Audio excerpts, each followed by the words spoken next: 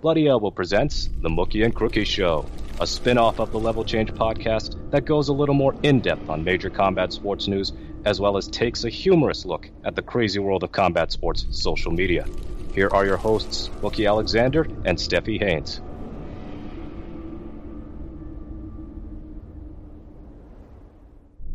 Hello and welcome to episode 176 of the Mookie and Crookie Show. I'm your host, Mookie Alexander, joined as always by Steffi Haynes, and today we'll look back at UFC 277, plus celebrate the cancellation of Jake Paul's next fight, or at least I will. And we'll have some other things to talk about, but before we get into that, Steffi, how's it going? We're in August already. I know. My birthday's at the end of the month, and I am not looking forward to another year flying by. Jesus Christ, I need this train to slow down a little bit, okay? How you doing? Well, the heat wave's over. I mean, at least for the next few days. So a whole week of 95 plus. I've dealt with it before. I lived in Vegas for a few years, but you know, when you're dealing with it as a kid, it feels differently than when you deal with it as an adult. And you don't normally get heat waves like this out in this part of the country. It's a record. We've never had like a week of 95 plus. We've had heat waves that last 4 or 5 days, but that was absolutely brutal. I mean, the plus side is I had no reason to put on a shirt the whole week. So at least I had that going. But, you know, the year is flying by. August also means that football season is around the corner, which means I'm going to be really, really busy covering both MMA and boxing, as well as a very, very bad Seahawks team. So we'll see which one makes me less miserable over the next few months. Anyway, let's get to UFC 277 and the main event. Amanda Nunes just narrowly defeating Juliana Pena. It was a very, very, very close fight. Nunes had to work for this, no doubt about it. I mean, Pena knocked down several times, but it really could have gone either way. I mean, Nunes might have almost submitted her, almost knocked her out, but based on the commentary, this fight really was just a nail biter the entire way. Look, the performance itself, I think it's safe to say that the Nunes from the first fight, it was legit that she clearly wasn't 100%, and she might not have taken that fight seriously in addition to all the other issues she had physically. But the rematch was more how I thought that the first fight would have gone. It was comfortable, other than the armbar in the fourth round. But God, you know, all the stuff I said in the last few sentences, it is a direct shot at the obnoxiously bad commentary. And I'm normally good with DC on the mic, but him and Rogan together cannot work. No. Cormier with literally anybody else is fine, but him and Rogan bring out the absolute worst in each other. I would happily put this crazy fighter booth commentary to bed if it meant that we could get rid of DC and Rogan in the same booth. I would trade the great Paul Felder and the amazing Michael Bisping. I would let them go to have professional commentary that didn't involve Daniel Cormier and Joe Rogan in the same booth. Daniel Cormier and Michael Bisping, great. Daniel Cormier and Paul Felder, great. Daniel Cormier and Dominic Cruz, believe it or not, is all right. But Daniel Cormier and Joe Rogan, It was just so bad. It was unbelievably bad that you would have thought that Pena was going to get a round or two, or that she was going to finish it at any moment. Now, I want to praise Pena for her incredible durability, because we've seen Nunes put away so many people with that much punishment. There's no denying that Pena is, even in a sport filled with tough fighters, extremely difficult to finish, especially with strikes. I don't think she's ever been knocked out in her UFC career. No, she hasn't. She's only lost by submission before this. But no, she has one finish. I believe it was due to strikes. I think it was a doctor stoppage or something along those lines way back in 2009. So that's very, very early in her career. But my goodness, you can only get so much credit for taking a beating. I mean, that's what was happening. They were going on and on about her guard and everything else, and suggesting that Nunes was afraid to grapple with Pena. And that was insulting to me, because I think Amanda Nunes' grappling is greatly undersold. Like, when she's not exhausted like she was in the first fight, she's a phenomenal grappler, especially topside. And other than the armbar in the fourth, which I admit looked all right, other than that, none of the other submissions Pena attempted were, one, counted as a submission attempt by fight metric, and two, even remotely close to troubling Nunes. You know what happened after those oodles of failed submission attempts? Pena got elbowed in the face a million times over. So this was just a monstrous beating, and I suspect that if Pena wasn't already an underdog again, this classic underdog bias that Rogan especially seems to have, most other times when a fight looks like that, you're talking about we're talking about whether or not the corner should throw in the towel, because that wasn't competitive. Yeah. I was wrong. I need to correct myself. It wasn't 2009. It was 2012. It was a TKO doctor stoppage. It was Conquest of the Cage, and believe it or not, Cheesecake Sarah Morris did that. Wow. Yeah. Wow. Yeah. So this was before she got into the Tough House. She lost immediately after that to Deanna Bennett in a unanimous decision loss at a promotion called Showdown Fights. And then she made it into the house after that one. So she lost back to back, but one of those was a TKO doctor stoppage. I just had the year wrong. I thought 2009, but 2009 was actually the year she had her first pro fight. Okay, there we go. So, yeah, for Pena, I've got the Sarah GSP vibes out of this fight now, because we've seen. And it's not even that, because Sarah put away GSP in the first round. The rematch was a massive blowout for GSP, such that we didn't need to see a third fight. And Sarah had injuries and other things. He didn't fight too much longer after that. But we've seen these two fight now for 7 rounds. And Nunes has comfortably won 6 out of the 7. And there could be a trilogy down the line. No need for an immediate trilogy. But as long as Nunes has her head on straight and she's in good physical condition and everything else, the skill gap between her and Pena is just so wide that Pena will have to rely on drawing Nunes into some wild ball or some careless mistake in order to win. Like the first fight was really as good as it's going to get for her, I would suspect. Yeah. Yeah, but what would be next for Nunes? Because Ketlin Vieira threw her name into the ring saying, hey, I want to go fight Nunes in Brazil too. Brazil versus Brazil, especially since Amanda wants to take time off. She hasn't seen her family in Brazil for so long. The UFC wants to go back to Brazil soon, but this is pending a lot of things with the world going on right now. And of course, there's always that third Shevchenko fight. And that right there interests me. It always has. You know that. I have spoken on it before. You've spoken on it before. It's the one that makes sense, because Valentina is the one that's legitimately come closest to beating her. Yeah, the second fight was close. The first one, Shevchenko got dominated the first 2 rounds, but Nunes faded. And then in the third round, Shevchenko came on strong, but it was too late. Right. But the second fight was very close.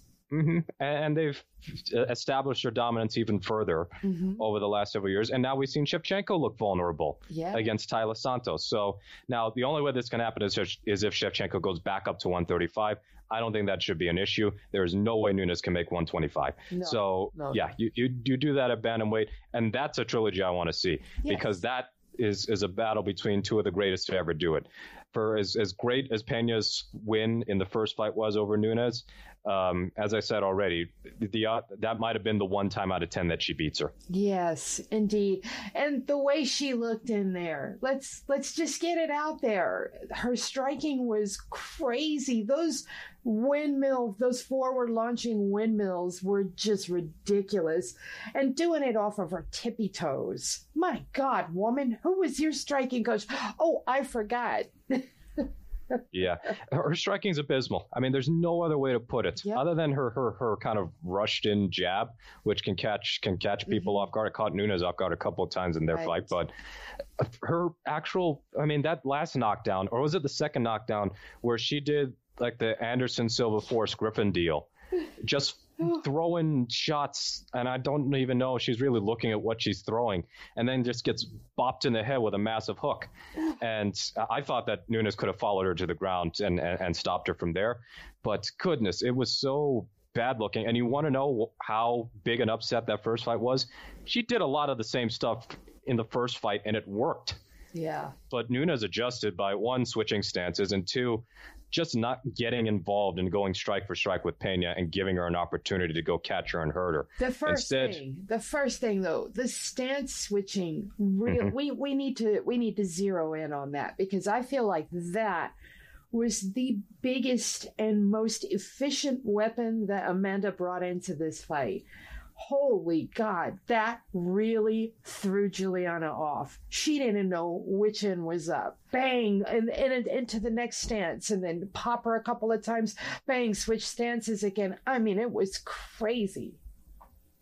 Yeah, I mean, and she couldn't miss with that right hand in the first round. Nope. And sure enough, the knockdowns came in the second round. Yeah, and I'll give Juliana props where they're due. She is amazingly tough. I don't know what kept her up. I really don't. But she kept going and she kept trying. But do I want to see a trilogy? No, I do not. When you've been routed like that, we wanted to see the rematch because Amanda had been so dominant and it just had that fluke nature to it. So of course, but when you just get the belt the one time and you immediately lose it, and you lose it like this, I don't need to see you get beat down like this again. Yeah, I don't need to see it either. And for Pena, see, with her, I still think she can beat plenty of fighters in the women's bantamweight division. But as far as her like becoming champion again, I think a lot would have to go right. And I think she's fortunate that in this division, there are just not too many up-and-comers compared to flyweight and strawweight. So she's going to be hanging around for a while. And her toughness alone will make her somebody that's not a lot of fighters are going to have a good time competing against. But for Nunes, she showed why she is the GOAT of women's MMA, and she did so in dominant fashion. Now, what annoys me about the cardio thing with Nunes is it's not meritless that she has issues gassing, but she's gone 5 rounds plenty of times. And she's even had a finish of Raquel Pennington in the 5th round. So all this stuff that DC and Rogan were going on about, Pena is making Nunes work. Okay, that's fine and dandy. Pena needs a finish. So it's like you don't get bonus points for making the beating a little more difficult than it is. I mean, you're still losing, and you're still losing badly. And Nunes ended up going for a submission late, if anything, instead of all the talk about Pena's guard. Nunes, I think if Pena wasn't so bloody, she might have been able to get that choke. Yeah. But instead, she ends up having to have that neck crank slip off. But still, it was just a thorough demolition job, and good for Nunes. Good for Pena that she doesn't need plastic surgery. I mean, oh my God, it's just stitches. That would have been terrifying to think about how bad that beating was. But those elbows are just so slicing. So that's the main event. Nunes with smaller favorite odds than the last time, able to get it done. Then the co-main event, much more competitive fight. Very good fight. Was the fight of the night, in fact. Brandon Moreno with the liver shot against Kai Kara-France. It was a body kick, and in a round that I thought Kara-France was winning, he ends up getting TKO'd, and Brandon Moreno has presumably set up a 4th fight with Davison Figueiredo. And tell you what, for as heated as this rivalry has been, and when Figueiredo went into the cage, I thought, oh man, shit's about to pop off, like this is pro wrestling. And then it became pretty respectful. Like that was one of the more respectful promos I've ever seen. So thanks to Brandon Moreno's wife and kid at home watching, so that Brandon Moreno didn't have to go pop off with anything nasty. Yeah, I'd hate to see him start throwing Legos around and stuff like that. I was so shocked at all of the comments that Joe Rogan made before, though, because heading into UFC 277, he made all these comments that suggested that Davison Figueiredo wasn't really the flyweight champ, that his heart wasn't into it, and that we weren't going to see him compete for the belt anymore, that he was going to head up to bantamweight and he was done with flyweight. And then they bring him out. Oh my God. Of course he wants to fight at flyweight. Of course he wants to defend the belt. Are you crazy? What was going on all night? I mean, listen, I hate to hark back to the Nunes-Pena fight, but to say that Juliana Pena is really dangerous, really tricky off of her back is a full-faced lie. Okay? She's had one single submission off of her back. way the hell back. Yeah, I mean, they were off all night because the Morales-Fugit fight on the prelims, they would not shut up about the idea that Morales was tiring. And guess who got the third round knockout? Yes, I know. Spoiler alert. It was Michael Morales. Yeah. And Morales didn't look winded at all. It's like especially Rogan, and it creates the worst out of DC2. They find a narrative in the first round, and either pre-fight or in the first round, and stick with it and don't waver from it for the rest of the fight. So even with this flyweight thing, Figueiredo is going to move up to bantamweight pretty soon. It's inevitable. But he's been pretty open. He wants to finish the business at 125. So, this whole thing with Rogan saying that, or implying that this was the real title fights and saying, essentially indicating Figueiredo's own 125, that's just not true. Figueiredo is going to have at least one more fight at flyweight and then go up to bantamweight. And we want him to have one more fight at flyweight. Hell, I want to have two more fights at flyweight. Right. One, Thank you. The Moreno fight. Yes. And if he wins, the next title defense, whether immediately after that or after a fight with the bantamweight champion, him against Pantoja, yes. because Pantoja came out like gangbusters, 90-second finish. Mm-hmm. Yes, I need to see that. I mean, I'd be fine to see that before we see a Moreno trilogy, but we could never do that now that, this interim belt thing has happened. You can't do it. You must face off Moreno and Figueiredo. But man, I just feel like poor Pantoja, this guy can't get a crack at that title. Man, that's so sad.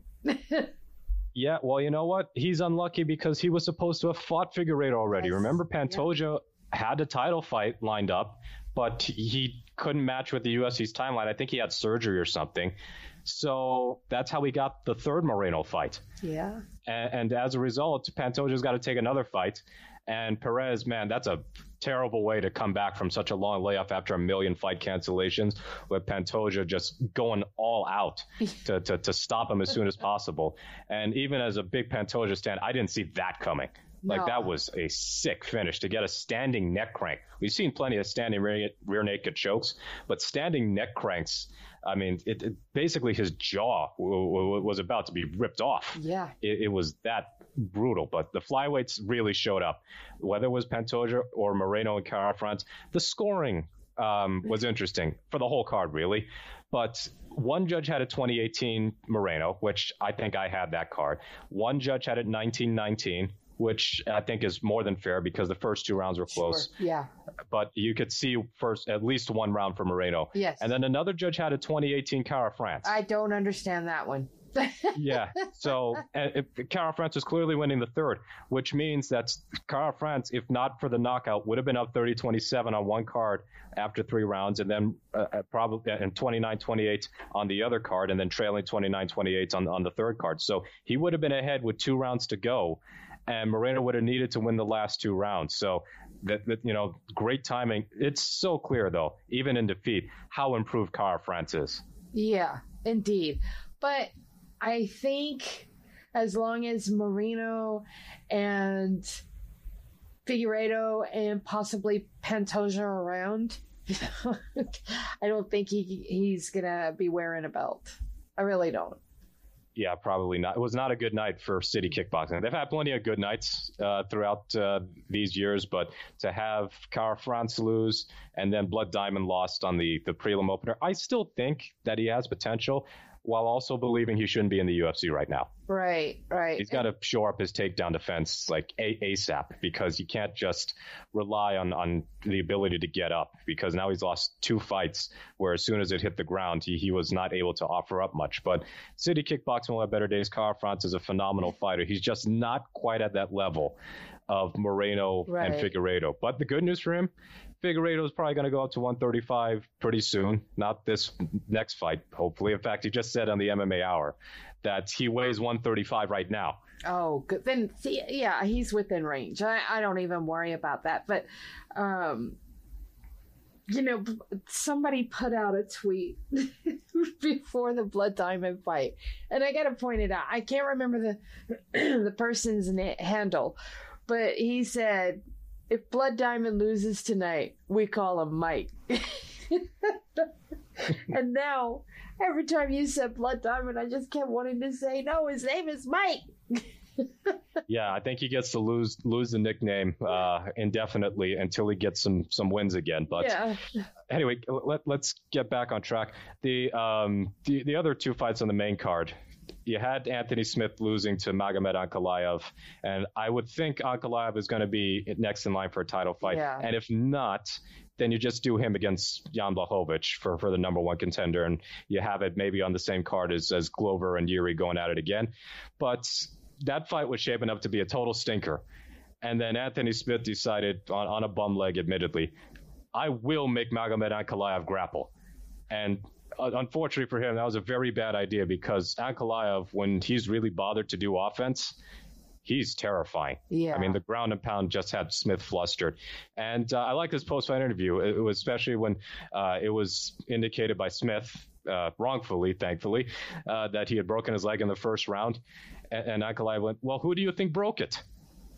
Yeah, I love that so much. I even tweeted out how he was like, I'm not taking the credit for that. You broke your own leg. Oh, that made me laugh so hard. You did that to yourself. Smack him in the head. See, you made me do that, so you did that to yourself. Yep. So the other fight on the main card, Derek Lewis and Sergey Pavlovich. Oh, all right. A little secret here. I actually missed this fight live because I was heating up dinner, and I figured out enough time to prepare my dinner with the kitchen because I'm away from my screen, and it wouldn't take long.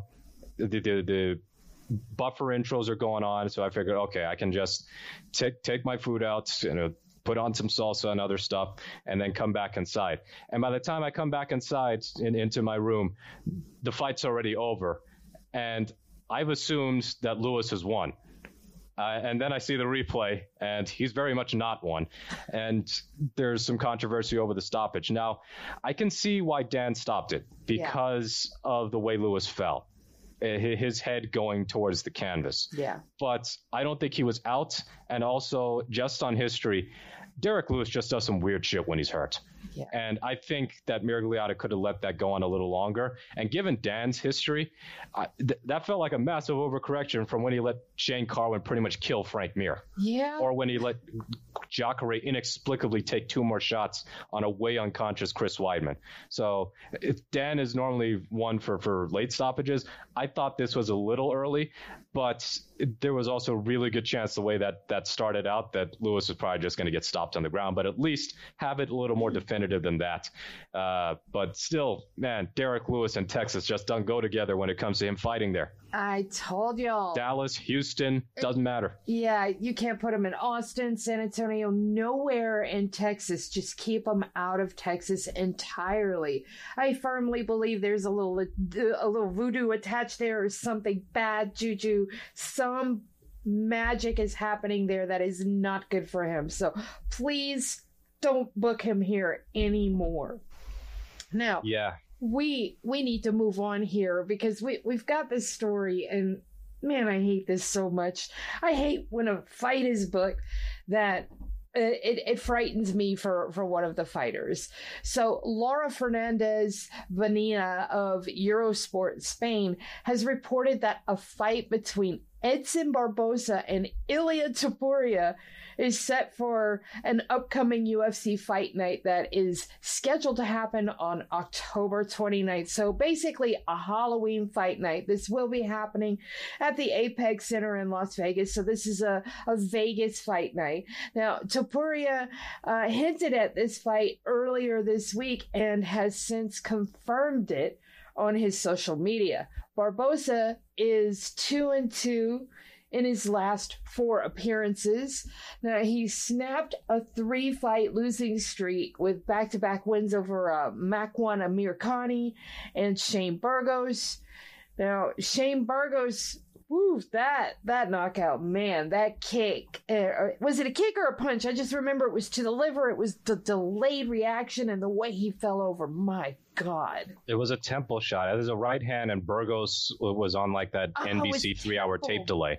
Yes, that's what it was. Why am I thinking it was liver? I mean, probably because, Edson's got a few liver shot TKOs. So, yeah, okay. I just remember it was a real delayed reaction, and it was really frightening.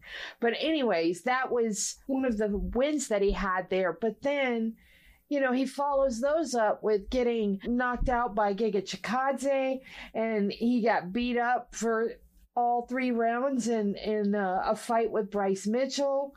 I mean, my goodness. And then you've got Topuria returning to featherweight after a little bit of lightweight. He got a performance of the night over Jai Herbert, with a 2nd round knockout. And that was just in March. He has unanimous decision wins over Youssef Zalal, and he's got 1st round knockouts over Damon Jackson and Ryan Hall. I mean, my God, I just feel like this is, they're ranked number 13 and number 15, but I just think that Topuria is going to beat him up. I don't like this fight.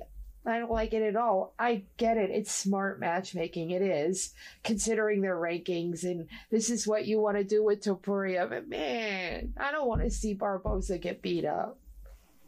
Who is managing Barboza? Maybe Barboza is just a dude who'll never say no. Yeah. But, and this explains his illustrious record of opponents that he's fought. But this stretch of 10 fights. So I'm going to go back to the Khabib fight from 2017. Okay. Actually, no, I'm going to go further back. Yeah. Well, let's go to 2015. Okay. Paul Felder, Tony Ferguson, Anthony Pettis, Gilbert Melendez, Beneil Dariush, Khabib Nurmagomedov, Kevin Lee, Dan Hooker, Justin Gaethje, Paul Felder again, Dan Ige, Makwan Amirkhani, Shane Burgos, Giga Chikadze, Bryce Mitchell. Makwan Amirkhani is the worst fighter of the 14 people that I've just listed. Jesus. I mean, God, what a terrifying row of people to have to go through. Yep. So he's going to get starched. I mean, there's really no 2 ways about it at this point. Now, the only worry I have for Topuria is that he got tuned up a bit by Jai Herbert in his last fight. Mm-hmm. And Edson is a much, much better striker, but Topuria can wrestle. And if Barboza can't deal with Topuria's takedowns, then he might just get pounded out on the mat. But Barboza's taken so much punishment, not so much in the Mitchell fights where it was more just a getting thoroughly out-grappled, but like Chikadze schooled him.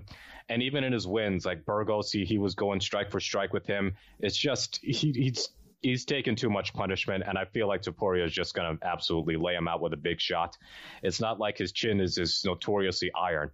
I don't like this fight either because I just want to see Edson take on another Amirkhani type fighter. I want him to go outside the top 15, top 20 even, just so he can get another win or just style on somebody. Like title contention, all that stuff, that's in the past now.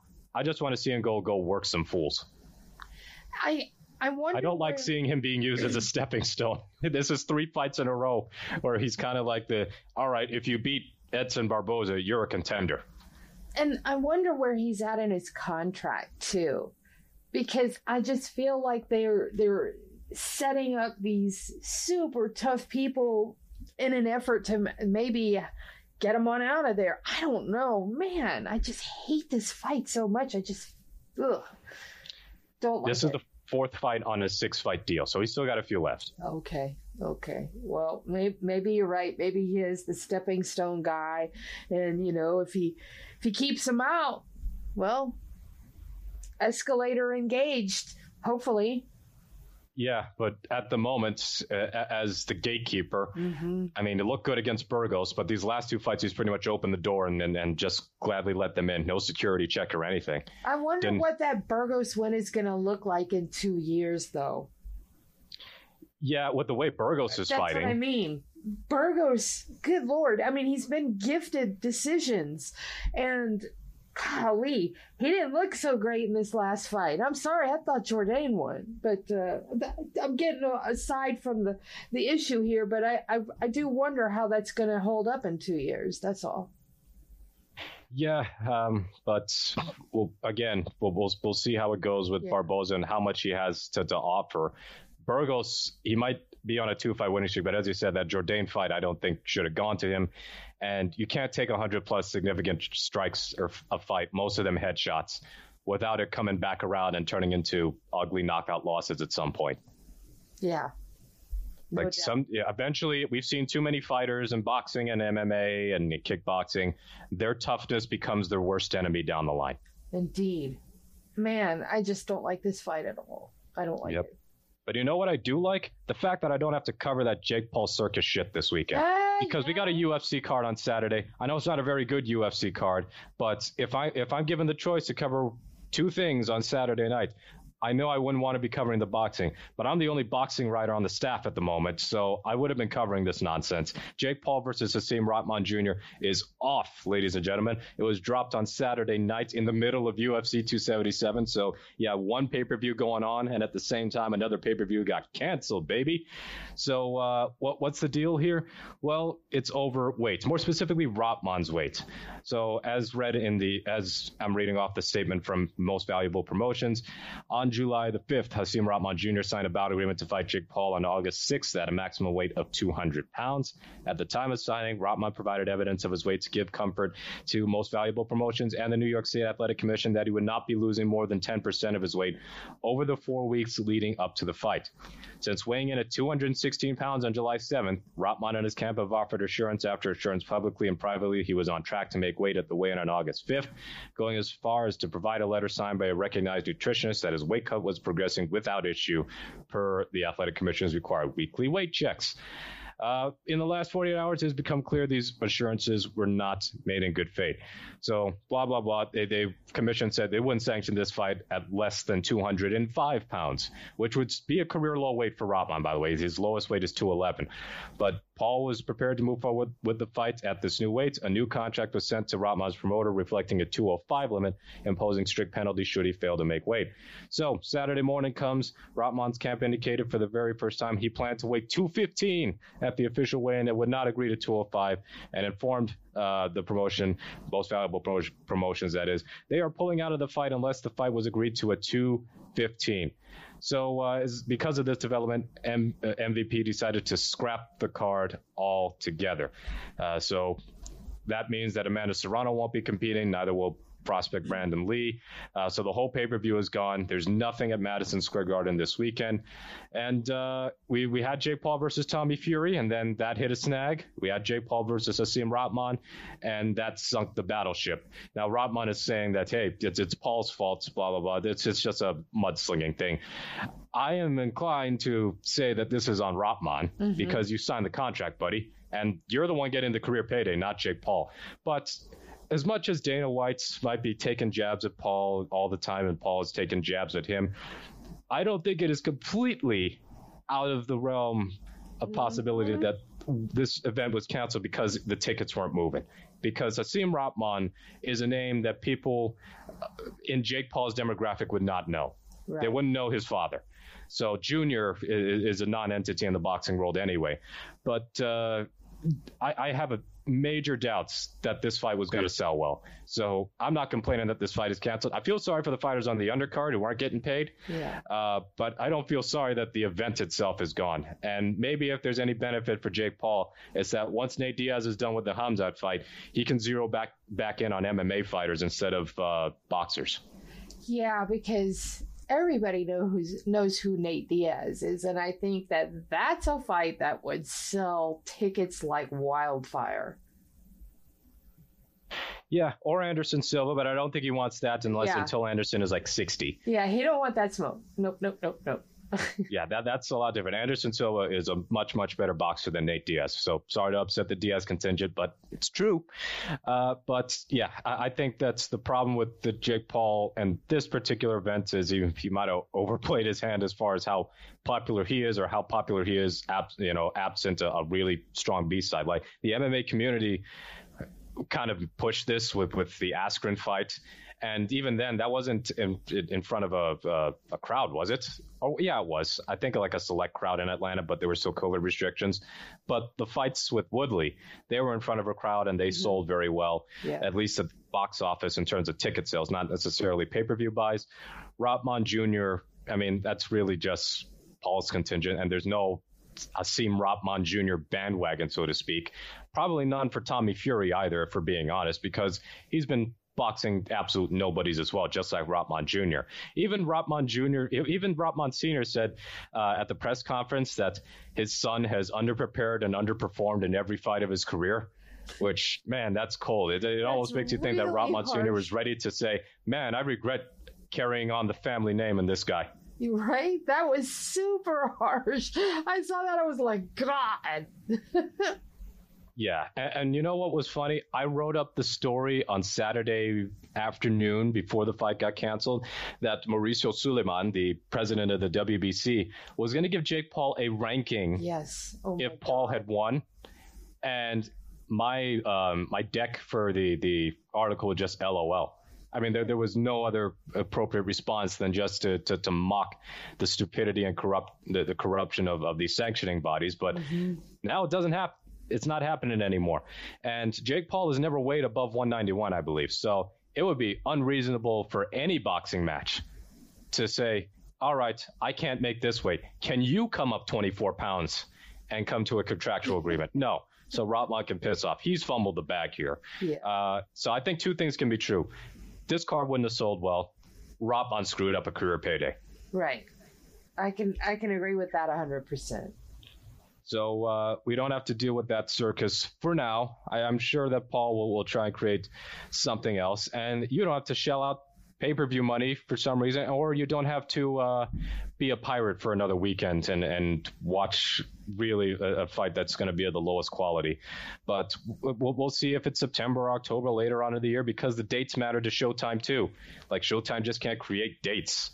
They've got their own budget and scheduling to figure out when they're going to have fights. But I think that Jake Paul will try and get the Nate Diaz boxing match, because Diaz, if he's cutting to 170 now, he can make a 190 catch weight. Yeah. Could I point out one thing, though? Logan Paul wrestling, he's a good wrestler. I ain't gonna lie. I watched it, and he's a good wrestler. I am so impressed. I cannot get over that. At SummerSlam, right? Yes, he's good. Yeah, well, that's good to hear, because I saw a lot of positive reaction to him. And then eventually it's because wrestling is so big on winning the crowd over. And apparently he won the crowd over in the end with his performance. Yeah, he's really good. I was blown away by it. Very, very good. Well, that is good to know, because I sure don't want to see him box. Yeah. So if he can do the fake stuff, the choreographed stuff, like more power to him. He can be a name for WWE, and they certainly need some names, and they certainly need a lot of good publicity given what's going on with Vince McMahon over the last couple of weeks. It's totally normal to resign after all your years at WWE through a tweet on Friday afternoon. It's also really, really normal to shell out millions and millions in hush money to all the women that you're boning behind your wife's back. The most normal retirement we've ever seen from a guy who I believe said he was going to be there for life until they would put him in the grave. No, well, let's not forget the most unique aspect of this whole thing is that his wife, in reality, was a Trump cabinet member. Oh my God. I mean, the story couldn't get any weirder. Well, I got to go back to the Robmon story. Robmon said, in a statement, it was a conference call on Sunday evening. He said, I can make 205 Friday and knock Jake Paul out on Saturday. That's never been an issue. The issue was them coming in and giving all these demands from the jump. They've been trying to railroad it from the jump. Well, we're going to have to ask the commission, and I say we, I mean, I'm not doing it. Yeah. I don't want to go further this story. But if the commission is going with the weekly weight checks, then this seems legit that Robmon wasn't going to be able to make the weight. I think so too. And according to Jake's statement, there were supposed to be agreed upon check. And Rahman tweeted out early on when this first happened, because he's just been a tweet storming machine since. But if you go to the day that it happened, he makes a tweet. He says, according to the contract, he directly referenced the contract. I mean, he basically said, yeah, I know I didn't weigh in, but the stupid contract says, and I mean, he boldly admitted it right there. There's no question that he didn't agree, he didn't follow through with whatever was in the contract. We just don't know the extent of his non-follow through, basically, is what I'm saying.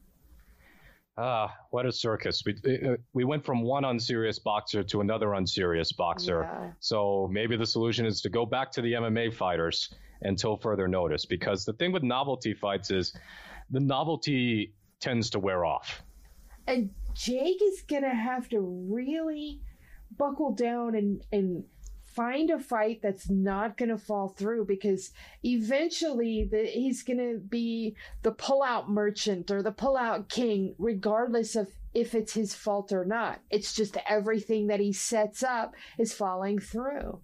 Yep. It's not a good look to have a Madison Square Garden date, the big room, not the basement Hulu theater, and have it fall apart on you on the week before the event, because that's money losing. Yes. You're not going to get that money back. All the people who booked hotel rooms and all that. I mean, they can enjoy New York City for the rest of the week while they're there. Otherwise, they're going to have to refund their money too. But for Jake Paul, his promotion just lost a few bucks, more than a few bucks, to put it mildly. And for Amanda Serrano, a big name like that's got to suck for her, and she's not getting any younger. She needs to strike while the iron is hot. I know she took a loss, but that was a tremendous fight, probably the most important fight in women's boxing history. She needs to get going here, and that greatly affected her. Mm-hmm. Yeah, this is going to be an interesting next few months, because we look at it from Serrano's side. She's been very happy with her time with Jake Paul's promotion, and that's good to see. She got a 7-figure payday out of the Taylor fight. But if Jake Paul's act ends up drying up, if the well dries up, where does that leave Amanda Serrano? Yeah, because she could always go to another promotion after that, depending on how that goes. But I would hope that can get sorted out and we can see Serrano back in the ring as soon as possible, after which we could hopefully see her rematch Taylor next year. Yeah. All right, let's move on to some other stuff that happened over the weekend. There was a brutal knockout on this RIZIN card. Remember Daichi Abe? Yes. He was in the UFC, and he fought Marcos Yoshio Souza, and he wiped him out with a right hand from hell. I mean, his body twisted. He was almost in a pretzel form, but then he followed it up with a soccer kick after he was pretty much already unconscious. The ref couldn't make it there in time. But that's a knockout of the weekend for me. Yeah. But the second part is the debate over soccer kicks, which we know are legal in RIZIN. I'm conflicted about soccer kicks, because when I see that on an already unconscious opponent, that does make me cringe a bit. Yeah. And I can understand why athletic commissions here and around the world tend not to legalize them. I can understand it too, but boy, it makes the little violent tendencies in me just dance and shout that my internal little devil is over here battling the angel on the other side, and oh my goodness, I just love it. I saw that and I was like, wee! And then I just looked around to see if anybody was watching. Mind you, I'm here by myself at the moment, but I really dug that. Yeah, I remember Jose Aldo had a soccer kick win very early in his career. And boy, imagine prime Aldo in like the WEC in the early parts of his UFC career with soccer kicks. That would be unfair. That would get the move rendered illegal. Just the Jose Aldo rule. He kicks too hard. Yes. Him and Edson Barboza. Yes. Like the two of them doing soccer kicks on people who are already hurt or out, that would just be too much to bear. So I think I'm at the point where if they kept soccer kicks illegal, in just within the U.S. and North America and the unified rules of MMA, I'd be fine with it. I am more supportive, though, in fact, 100% in favor of strikes to the head of a downed opponent, meaning the knees to the head of a downed opponent. Sure. I like that too. But still, I don't mind seeing a good soccer kick knockout every once in a while, even if it's in the fashion that we just talked about here, where the guy was down and it just seemed he just looked like he was in motion and wanted to make sure he got the job done. Yeah, it's a just make sure. And the referee wasn't really at fault. He got there. He just missed by a split second. Yeah. But luckily Souza is fine. So you know what else happened? There was a boxing card. And I'm not talking about the Showtime one with Danny Garcia winning up at 154. I'm talking about Iranian Hulk against Kazakh Titan. Yeah, that was definitely a thing. So if you don't know the story about Iranian Hulk, he has been catfishing people, and he constantly posts pics on social media where he looks like this super jacked 385-pound beast. And he's been teasing fighting at MMA or going into boxing for years now, and it's never happened. And you wonder why. I mean, it looks so suspicious the way that his head and his body don't seem to match up well. And then he takes on Kazakh Titan in this boxing match. And Iranian Hulk is not in shape. He can't box. And if you see the video from at Bowl Beer Brawl, and that's Bowl_Beer_Brawl, it is some of the saddest shit you will ever see. The right hand that he threw, it looks like he can barely move his arm. And sure enough, Kazakh Titan eventually stopped him. But that was so cringe, even for this wacky combat sports world. Like, man, I almost feel sorry for the guy. Yeah. And I saw some articles in the lead up to this that his own parents have basically disowned him. Oh, man, this guy. Ugh. Seems like he set himself up for this failure in life, though. Yeah, just the catfishing is one thing, but I feel like there should have been a better payoff than this. Yeah. I mean, this was just so awful. And the punches were, of course, going to be in slow motion. And Kazakh Titan ain't no Titan either. I mean, we're getting very loose with that definition.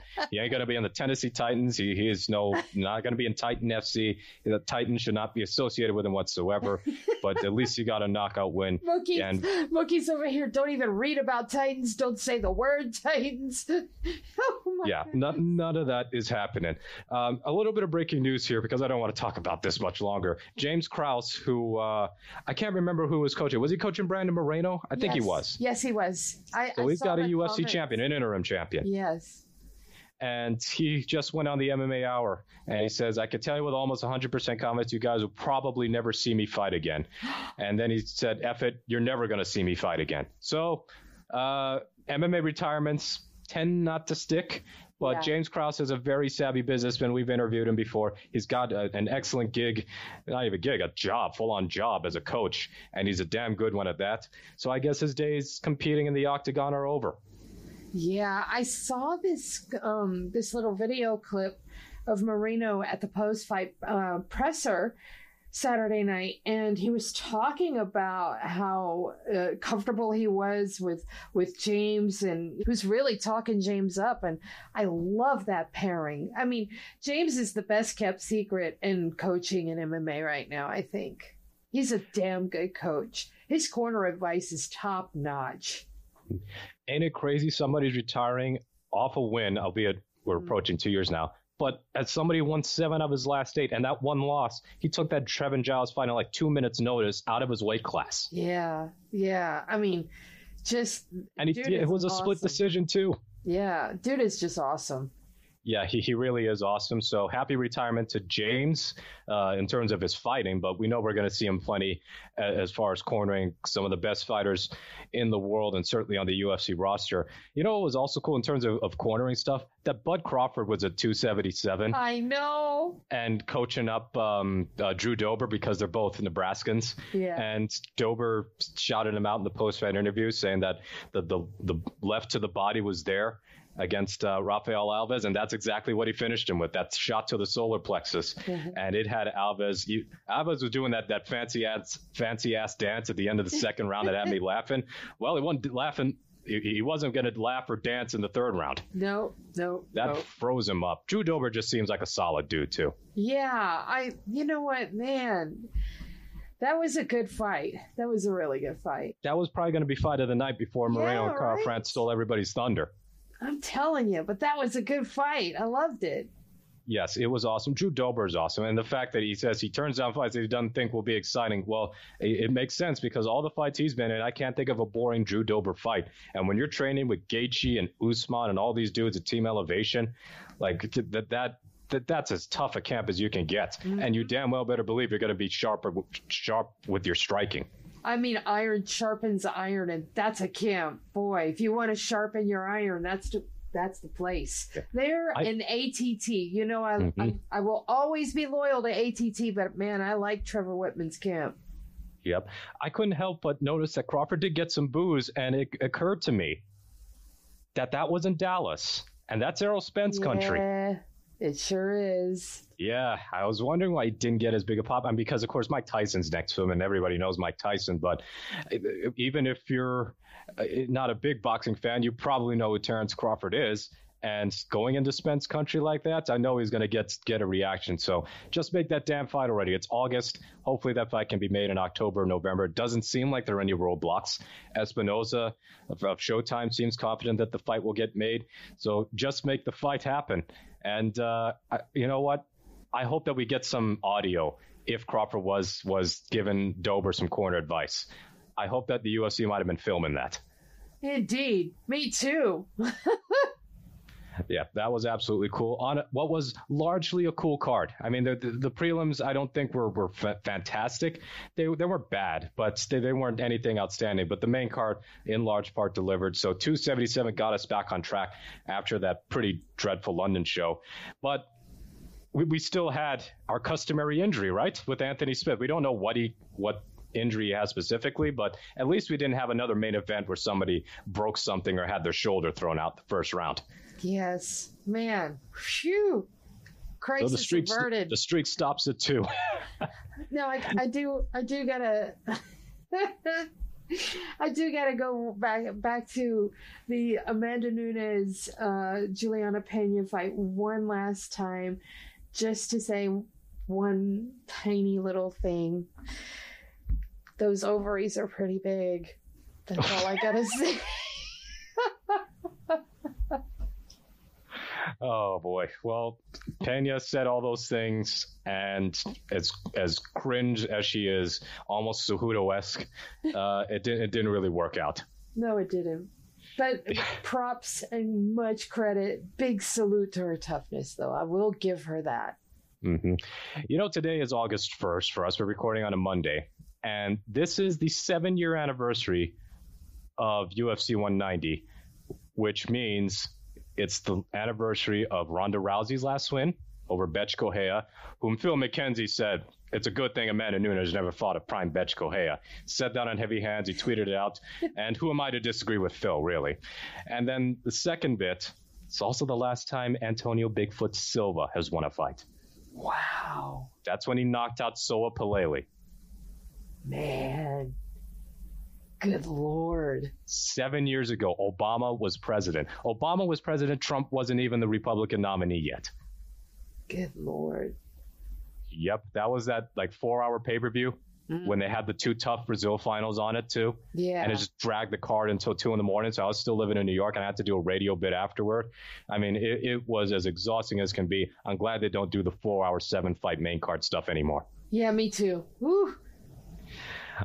All right. On that note, that's it for this week's show. You can follow me on Twitter at Mookie Alexander, Steffi at Crooklyn MMA, and the show at Mookie and Crookie. We are on Facebook at facebook.com/Mookie, letter N, then Crookie.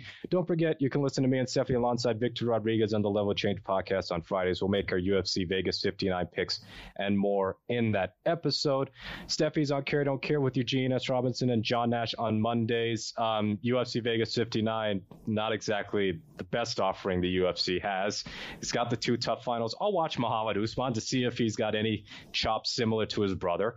But I think the 3 cares you all have seems about right. Yeah. Terrence McKinney should be on the main card over don't give me a Augusto Sakai Sergey Spivak fight or even Lipski Cachoeira. Give me McKinney should be on the main card at all times. Yes, he should. Agreed. Yep. And of course, we are treated to another Sam Alvey fight. Oh my God. I think I might make us pick that fight.